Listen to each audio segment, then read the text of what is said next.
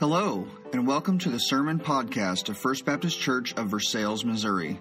It is our hope that the following message will help you grow in the grace and knowledge of Jesus Christ. For more teachings, please visit our sermon page at fbcversailles.com. Mark 13:24 through 37. But in those days, after that tribulation, the sun will be darkened, and the moon will not shed its light. The stars will be falling from the sky, and the powers in the heavens will be shaken. Then they will see the Son of Man coming in clouds with great power and glory. He will send out the angels and gather his elect from the four winds, from the ends of the earth to the ends of heaven. Learn this lesson from the fig tree. As soon as its branch becomes tender and sprouts leaves, you know that summer is near. In the same way, when you see these things happen, recognize that he is near, at the door. Truly I tell you, this generation will certainly not pass away until all these things take place. Heaven and earth will pass away, but my words will never pass away. Now concerning that day or hour, no one knows, neither the angels in heaven nor the Son, but only the Father. Watch, be alert, for you don't know when the time is coming. It's like a man on a journey who left his house, gave authority to his servants, gave each one his work, and commanded the doorkeeper to be alert. Therefore, be alert, since you don't know when the master of the house is coming, whether in the evening or at midnight or at the crowing of the rooster, or early in the morning. Otherwise, when he comes suddenly, he might find you sleeping. And what I say to you, I say to everyone, be alert. Let's pray.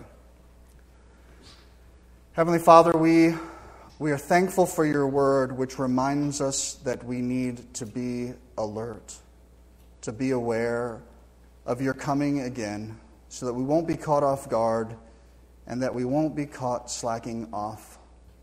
Instead, Father, I pray that you would use your word today to encourage and inspire us to live our lives each day to show that you are Lord. In Jesus' name, amen.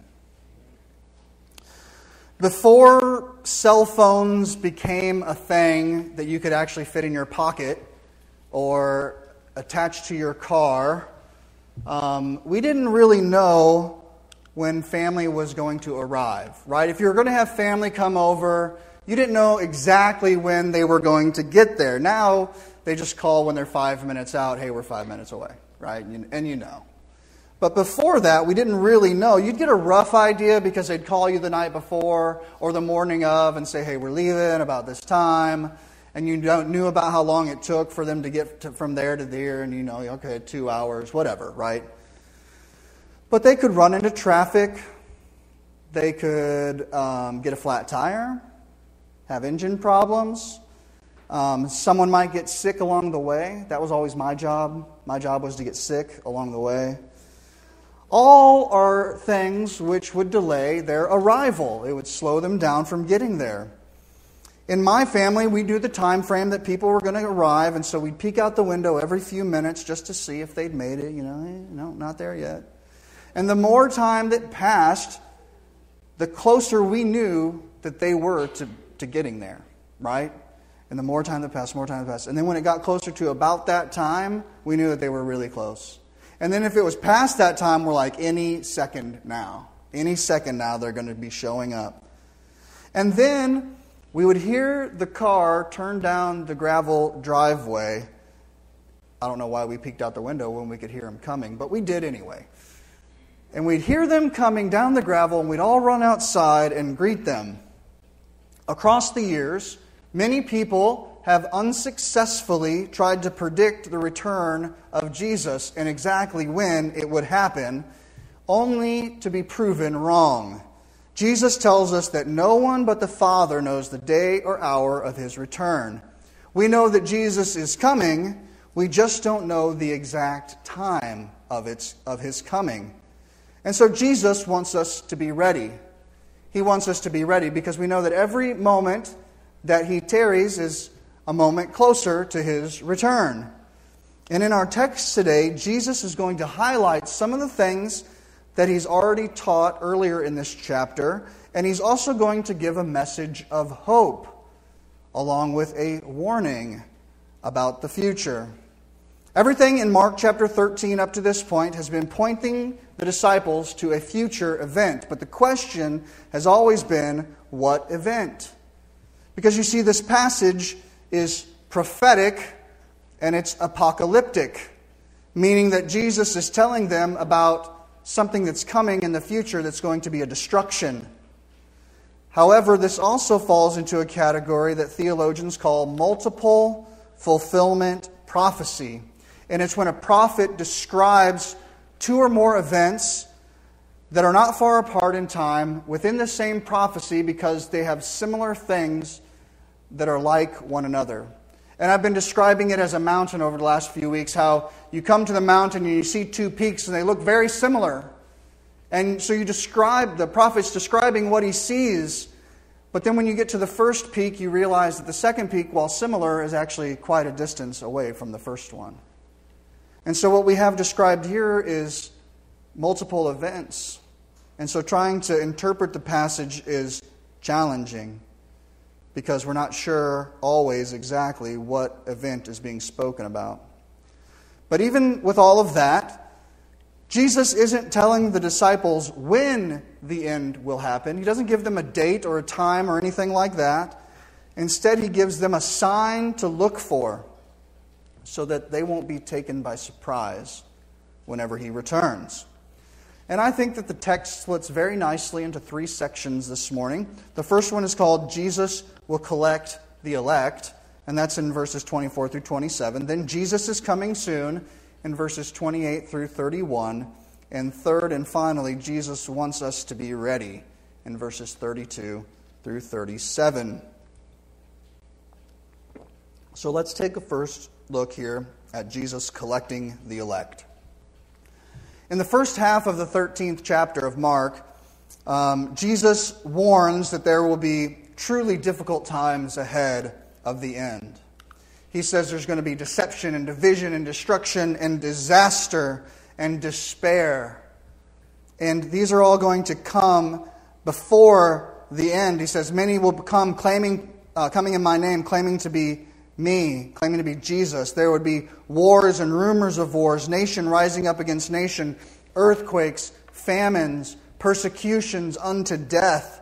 Terrible, horrible, awful things await those who follow Jesus. So who wants to sign up, right? What a recruiting statement. Terrible, horrible atrocities await you when you follow Jesus. Sign up today. And Jesus says that's not even the end. That's the beginning of the end. That's the start of it all. There is going to be an end. There will be an end to the tragedy, the trials, the tribulations. There will be a stop to them. But the brutality is just the beginning.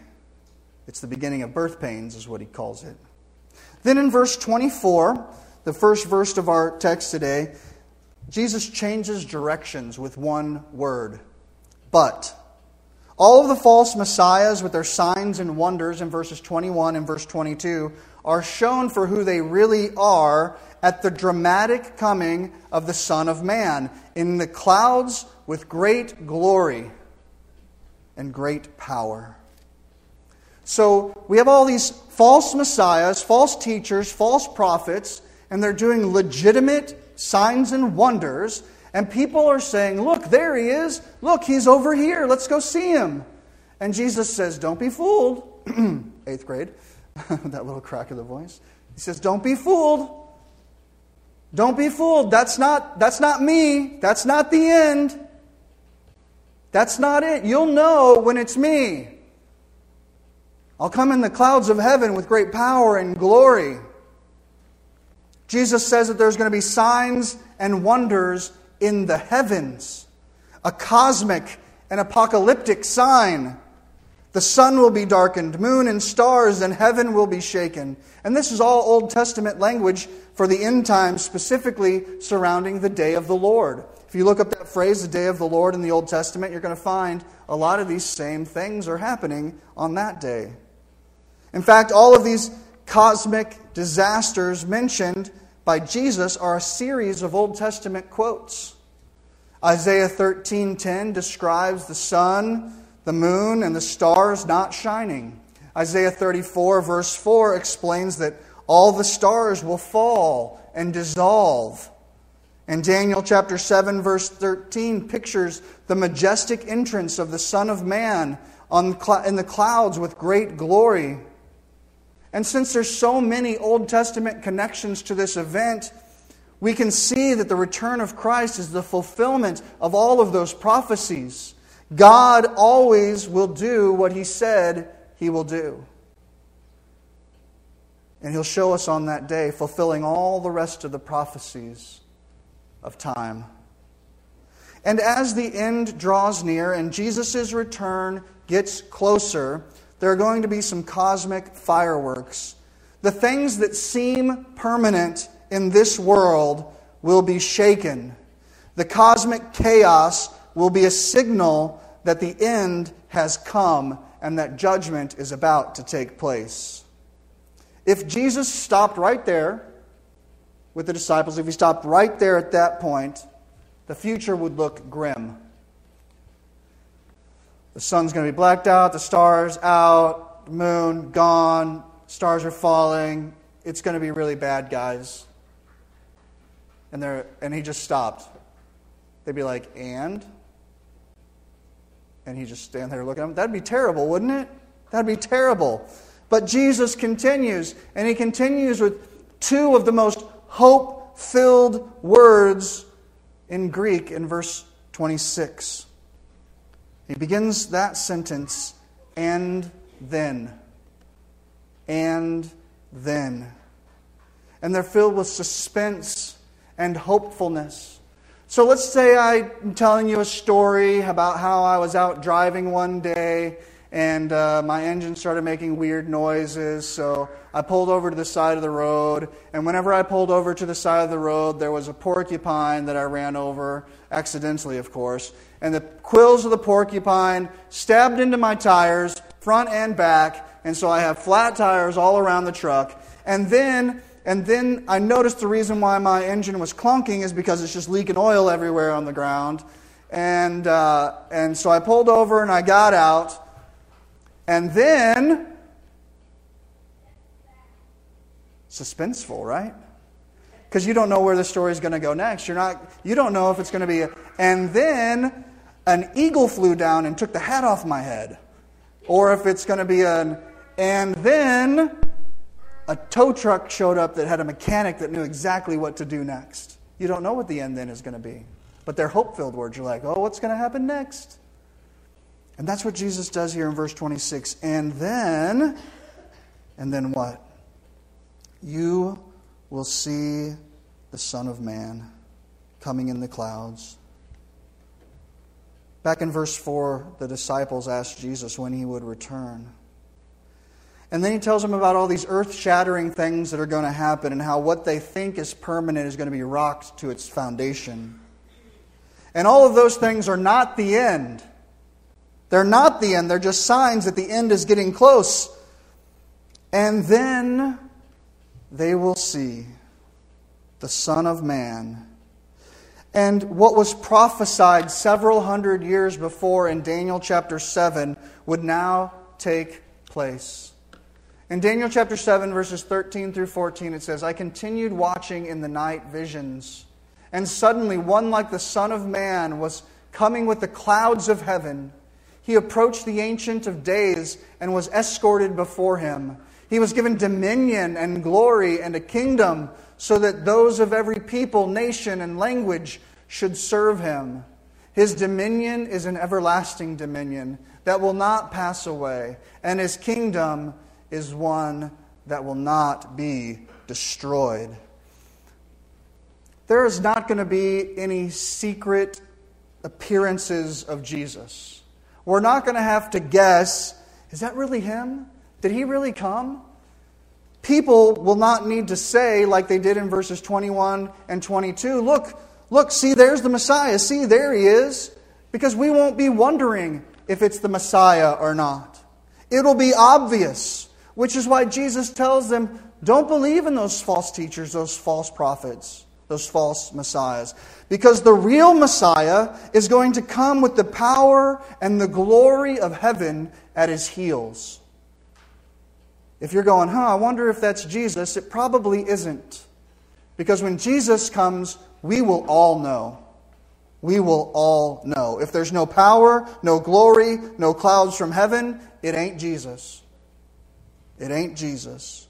When Jesus came the first time, he came very humbly, as a man, as a baby who grew. Almost no one recognized who he truly was, God in the flesh. And even though he never sinned, they gave him a sinner's death. And that death paid the price for your sin and for mine. But when Jesus comes again, he's not coming as a baby in a manger. He's coming as the King of Kings and the Lord of Lords. He's coming with all of the power of heaven. Everyone will know who he is. Everyone will bow their knee to him. And everyone will confess that he is Lord and that he is great. Now look at what Jesus does next. He says he's coming in power and in glory. And then he says, he will send out the angels and gather his elect from the four winds, from the ends of the earth to the ends of the heaven. Even this collection of the elect is rooted in Old Testament imagery and also Old Testament prophecy. Deuteronomy, Isaiah, Jeremiah, Ezekiel, Daniel, Psalms, Zechariah. And those are just the books, some of the books that are found in. There's multiple places in each one of those books that talk about this collecting of the elect. Daniel chapter 7 verse 10 makes a reference to countless ranks of angels who serve in God's court at the end of time. Now, Paul teaches that when a believer dies, they are escorted absent from the body, present with the Lord, escorted to the Lord's presence. And we also learn from 1 Thessalonians chapter 4 that what is left here of our physical bodies will be reunited with our spirit when Jesus comes again. At that time, says verse 27 in our chapter for today, the angels will collect together the elect of God, those who were chosen before the foundation of the world, the ones who have responded in faith to the message of the gospel, those that we call saved. They will be gathered together from all over the globe. And after the four angels collect the elect, Revelation chapter 7 verse 9 describes the scene. It gives us a picture of the heavenly homecoming. I looked, and there was a vast multitude from every nation, tribe, people, and language, which no one could number, standing before the throne and before the Lamb. They were clothed in white robes with palm branches in their hands. And they cried out in a loud voice, "Salvation belongs to our God, who is seated on the throne, and to the Lamb." It's going to be an incredible, incredible day when we worship God in heaven. And even though believers will be spread out over all of the earth, no one will be left behind. No one will be missing. All those that have been purchased by the blood of the Lamb will be present, because Jesus says that he will not lose a single one of them in John chapter 6. Those believers who have died at sea, the believers who have died to the flames, the ones that were historically torn to pieces and eaten by lions, people whose bodies were never found and laid to rest, the angels will collect each one. There is no obstacle too great that would keep Christ from gathering his church together in the end. Now, this day is going to be one that's filled with great joy, but it's also going to be one that is filled with great dread. It will be filled with dread for those who have not put their hope and trust in Christ alone, who will experience the judgment and the wrath of God for all of eternity. That great tribulation that they will experience before the end finally does come is going to seem like summer camp compared to the judgment and wrath that they will receive for all of eternity. And that same event, the coming of Christ, that is going to bring dread to the nations, will bring great joy to the saints. Because when Jesus gathers His followers, all the trials and all the tribulations of our life will finally be over. There'll be no more pain. There'll be no more sorrow. There'll be no more death.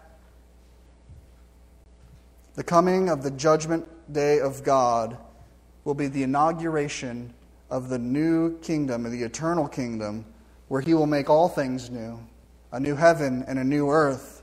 And that's when Jesus is going to collect the elect, and they'll finally live forever with Him in heaven for eternity. But not only is Jesus going to collect the elect, He says, I'm coming soon, and I've got a lesson to teach you about that. Now, Jesus ends His teaching on the Mount of Olives with two parables, with two stories. One's about a fig tree, and the other one's about a man who goes on a journey. Jesus begins in verse 28, learn this lesson from the fig tree. Now, we like parables, we like stories, so this is going to be helpful. And He says, learn this lesson from the fig tree. And so just like this last week was Groundhog Day, right? And what happens on Groundhog Day? You got the groundhog, right? Punxsutawney Phil. Y'all watch Punxsutawney Phil? No, just me? Okay. Punxsutawney Phil. He gets out of his hole. If he sees the shadow, 6 more weeks of winter. If he doesn't see the shadow, still 6 more weeks of winter. Because the first day of spring is exactly 6 weeks away from then. But you know what's going on, right?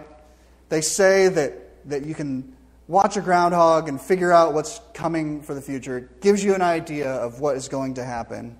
Well, in Israel, everybody knew that when the fig tree started sprouting its little buds and leaves, summer was near.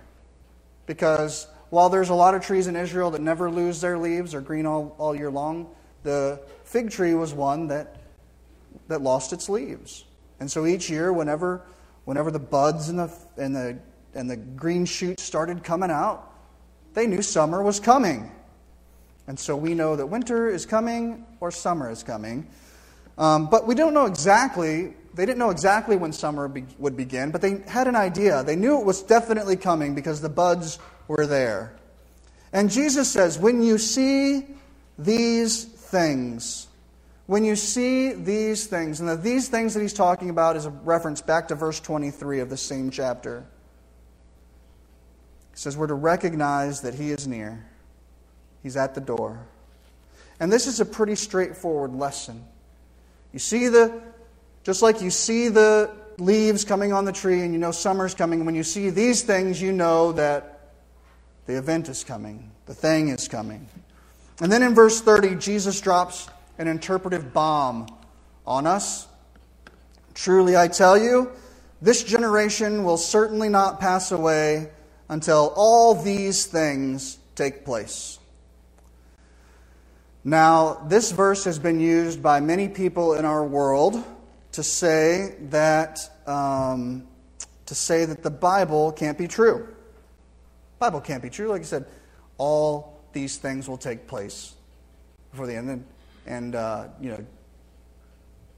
that's a lie. It's a lie. This generation will not pass away. That generation did pass away. It must be a lie, right? Jesus lied to us. Because Jesus said that generation is clearly dead now.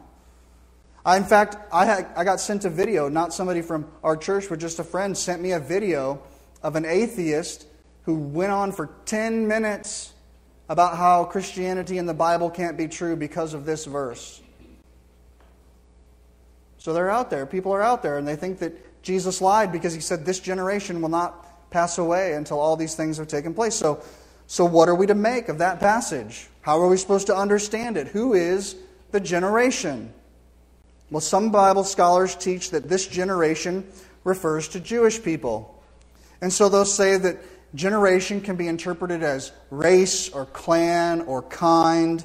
And so they think that it means that there will be Jewish people all the way up until the time of Christ's return.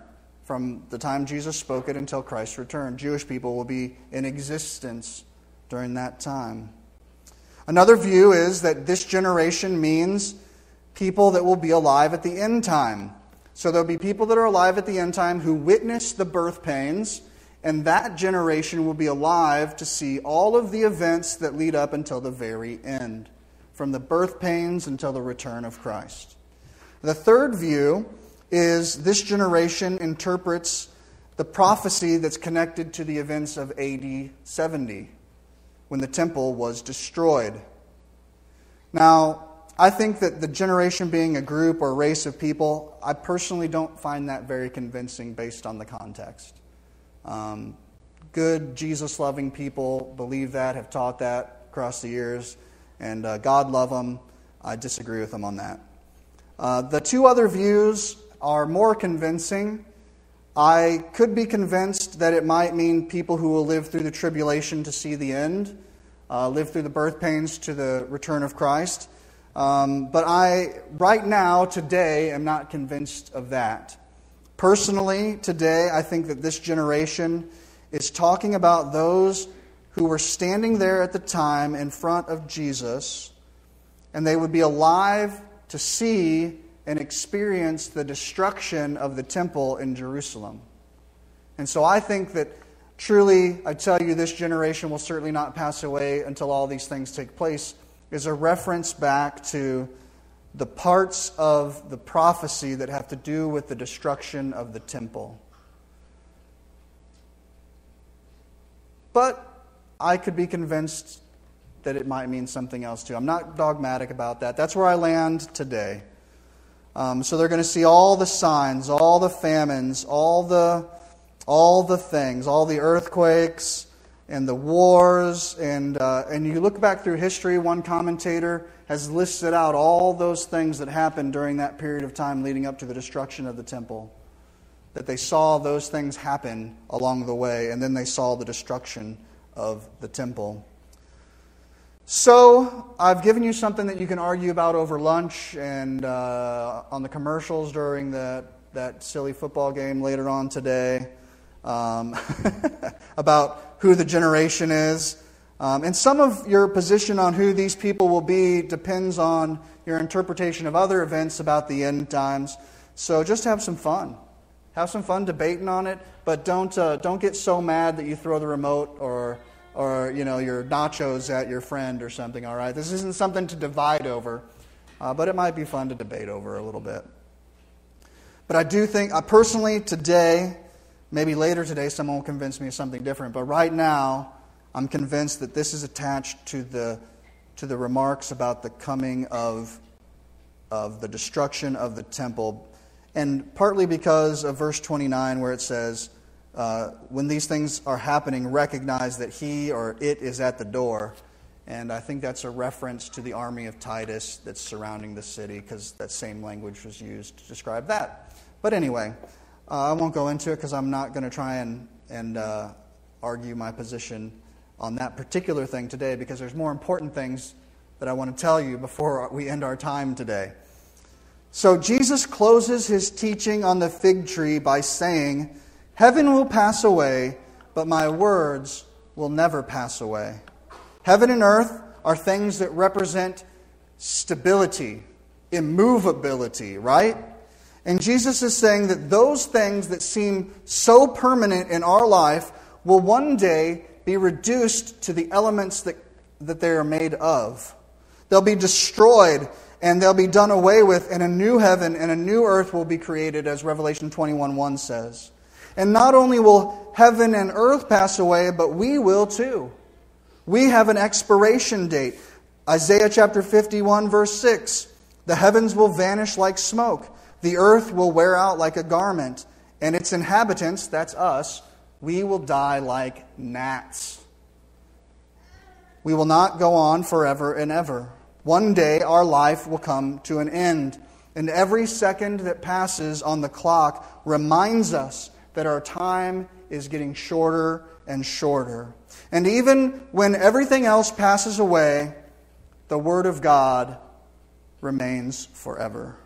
Isaiah 40, verse 8, the grass withers and the flower fades, but the Word of our God remains forever. One day we will die, and we will stand before God and face the judgment. God's Word, which is everlasting, also tells us about an everlasting salvation. Isaiah chapter 51, verse 6, my salvation will last forever. John 3:16, for God loved the world in this way. He gave His one and only Son so that everyone who believes in Him will not perish but have what? Everlasting life. It's an everlasting salvation with everlasting life. And the truth of the Word of God is the firm foundation on which our faith can stand. Not the ideas or teachings of some man, but on the Word of God. The gospel, it outlasts everything else. And it's that gospel that answers our greatest problem as humans, sin. You see, Jesus Christ came and He carried our sins on the cross in order that we might be made holy, because our sin made us unholy. And with His holiness being brought into our lives, we can be reconciled to God, because God is perfectly holy and we are not holy. And in order to be in a relationship with Him, we have to be made holy. And the love of God and the justice of God met on the cross to make us pure. Heaven and earth, they only last for a moment. But the Word of God and His gospel message, it will last forever. That's why the people that it makes new get to spend eternity in heaven with Him. Because His Word lasts forever. His Word lasts forever. His promise lasts forever. And that's why those who have rejected His Word spend an eternity in torment and wrath in hell.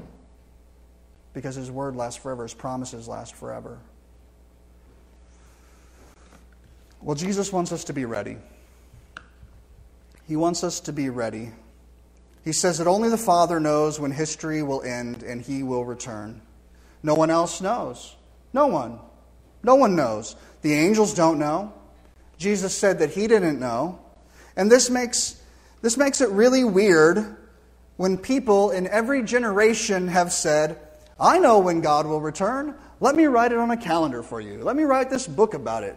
You know, I know He's going to return in 2031 or 2020 or 2012 or 2000, right? Right at midnight. Everybody, all these cross years, I know when He's going to return. And I'm like, excuse me? Oh, no one knows. You missed that one. Right? They've missed it. No one knows. They don't know. Only God knows. Only the Father knows. But while we might not know the exact date and time when Jesus returns, He tells us what to do while we wait for Him to come. Verse 33 says, watch out, be alert. Why? For you don't know when the time is coming. He calls His followers to watch out and be on guard 4 times in verse 5, 9, 23, and 33. And He tells them 3 times to stay alert or to stay awake in verses 33, 35, and 37. And then He tells a story. And the story is about a man that goes out on a journey. And He's telling the story about himself, obviously. He's telling this story, and it's supposed to be a symbol of what is happening with him. Right? So He tells a story about a man going out on a journey, the man is Jesus. And so the story means that Jesus has temporarily left the house, but He's going to return. And we as His servants are left with the task in verse 10 that the gospel be preached to all nations. God has given each of His servants, each one of us, part of that work to do. And according to verse 44 or 34, He's given each of us part of the work. Then He tells His servants, get busy working, and I'll be back. Right? And we don't want to be found slacking off or sleeping when Jesus returns.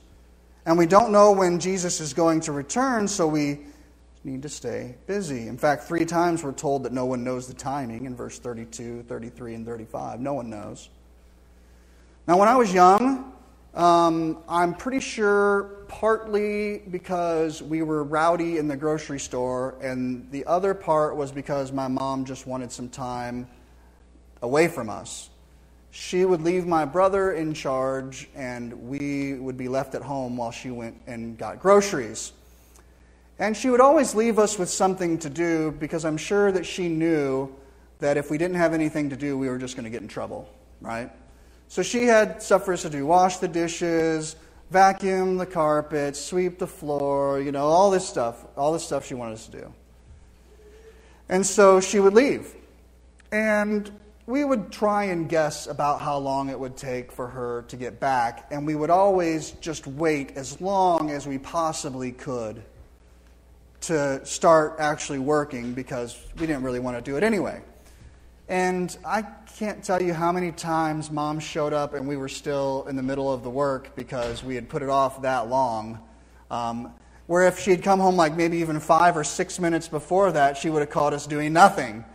Maybe we would have heard the car and, got to work real quick, but we put it off because we thought, it's going to be forever. We have so much time, we can do whatever we want, and then, we'll just clean it up at the end. Well, Jesus says that that's kind of what's going on here in his delay in coming back. But he says, stay awake, stay alert. I could come back at any time. In the evening or in the midnight or at the crowing of the rooster or early in the morning. These are all the watches of the night in Rome. And the bottom line is that Jesus is going to come back suddenly at any time. And you'll want to make sure that Jesus finds you busy when he comes back. You'll want to make sure that you're not sleeping at the job, that you're not unprepared or distracted from your assignment. You want to make sure that you're ready. One of my greatest fears is that Jesus will return and find his church neglecting her mission to make disciples. That she's wasting her resources and her energy. That she will be more worried about calculating dates for the end times than she is about saving the souls of those who are headed for hell. That the church will think that there's more time. There's more time. Certainly he won't come back today. There's more time for us to do that important stuff. I know people who have personally said, I'll just get busy serving God tomorrow. And then tomorrow for them never came. Or they'll procrastinate. They know that there's something that God wants them to do, and they say, okay, I'll do it tomorrow. And then tomorrow comes, and they go, I'll do it tomorrow, tomorrow, tomorrow. And they keep putting it off again and again and day after day. But Jesus is saying, we don't know when. So we need to get busy living our lives for God today. Because we might not have tomorrow. We might not have tonight. We might not have the next hour or minute. We don't know when Jesus is going to return. We just don't know. So what we need to do is live today. We need to live today, so it doesn't matter if Jesus comes back today or 100 years from now. We need to live today ready for when Jesus returns. We need to live today ready for Jesus' return. Augustine wrote this: "He who loves the coming of the Lord is not he who affirms it is far off, nor is it the one who says that it's near. It is he who, whether it be far or near, awaits it with sincere faith, steadfast hope, and fervent love." And what that means is he's saying that there are a lot of people who say, yes, I can't wait for the Lord to come. And they're thinking that it's some far-off thing. Or there's other people who say, I can't wait for the Lord to come, and they're thinking that it could happen tomorrow. He says neither one of them are really showing that they love the coming of the Lord unless they're living today like the Lord is going to come. That's how we know that we love the coming of the Lord. That's how we know that we're ready for Him to return and come back. It's because we're living today like it's our last day. Preparing ourselves, preparing our hearts, preparing our families. Making disciples. The hope of the return of Jesus should give us strength to endure any affliction that we might face. If we believe that the words of Jesus will never pass away, then we can cling to them in times of great distress. Jesus has never lied. What He has promised will come true. Persecution, illness, weakness, suffering, poverty, all of those things will one day, they'll pass away. They'll pass away with this earth and with our bodies. But trusting in the Word of God can bring a great peace to your heart and to your soul. The suffering that we have right now, the Bible says, is only for a little while. That's how it describes it. You suffer for a little while. And then one day, that suffering will end. And it will end in the great power and glory of Christ's return. And one of the reasons I believe that we don't have peace in our souls today is because we are not completely resting on the Word of God. We haven't fully come to grips with it. We haven't fully settled our heart on it. Because if we truly believed what God's Word says, then we would have peace with what is going on in our life and what's going on around us. I've just scrawled a note here in this part of my message, and it says, God's delay shows our true loyalty. God's delay shows our true loyalty. There was a test done a while back, and I can't remember the name of it, but it was with little children and marshmallows. And what they did was that they got these groups of children, different ages, and they put them in a room, and the person that was administering the test put a giant marshmallow on a plate in front of the child. And then they explained to the child, if you wait and don't eat this marshmallow, when I come back, I'll give you a second marshmallow. But if you eat it, that's the only one you're going to get. And then they left the room. And there's kids of all ages, right? And I won't explain the whole video to you, but you can only imagine what happened next. One of the kids, he got very close to the marshmallow and sniffed it. And then he licked it. Because she didn't say you couldn't smell or lick it. She just said you couldn't eat it. Some of them ate the marshmallow. Some of them waited. The ones who waited were rewarded with a second marshmallow. A big one, right? These aren't the little guys that you put in your hot chocolate. These are the big ones. And they were rewarded with a second marshmallow. And the delay in time showed their commitment to the instruction, to the command. And the delay in the return of Christ and how we respond in that delayed time shows our commitment to Him. God's delay shows our true loyalty. Will we endure to the end? Maybe you don't love Christ today, or you are waiting to follow Him. You think, I'll just trust Him at the very end of my life.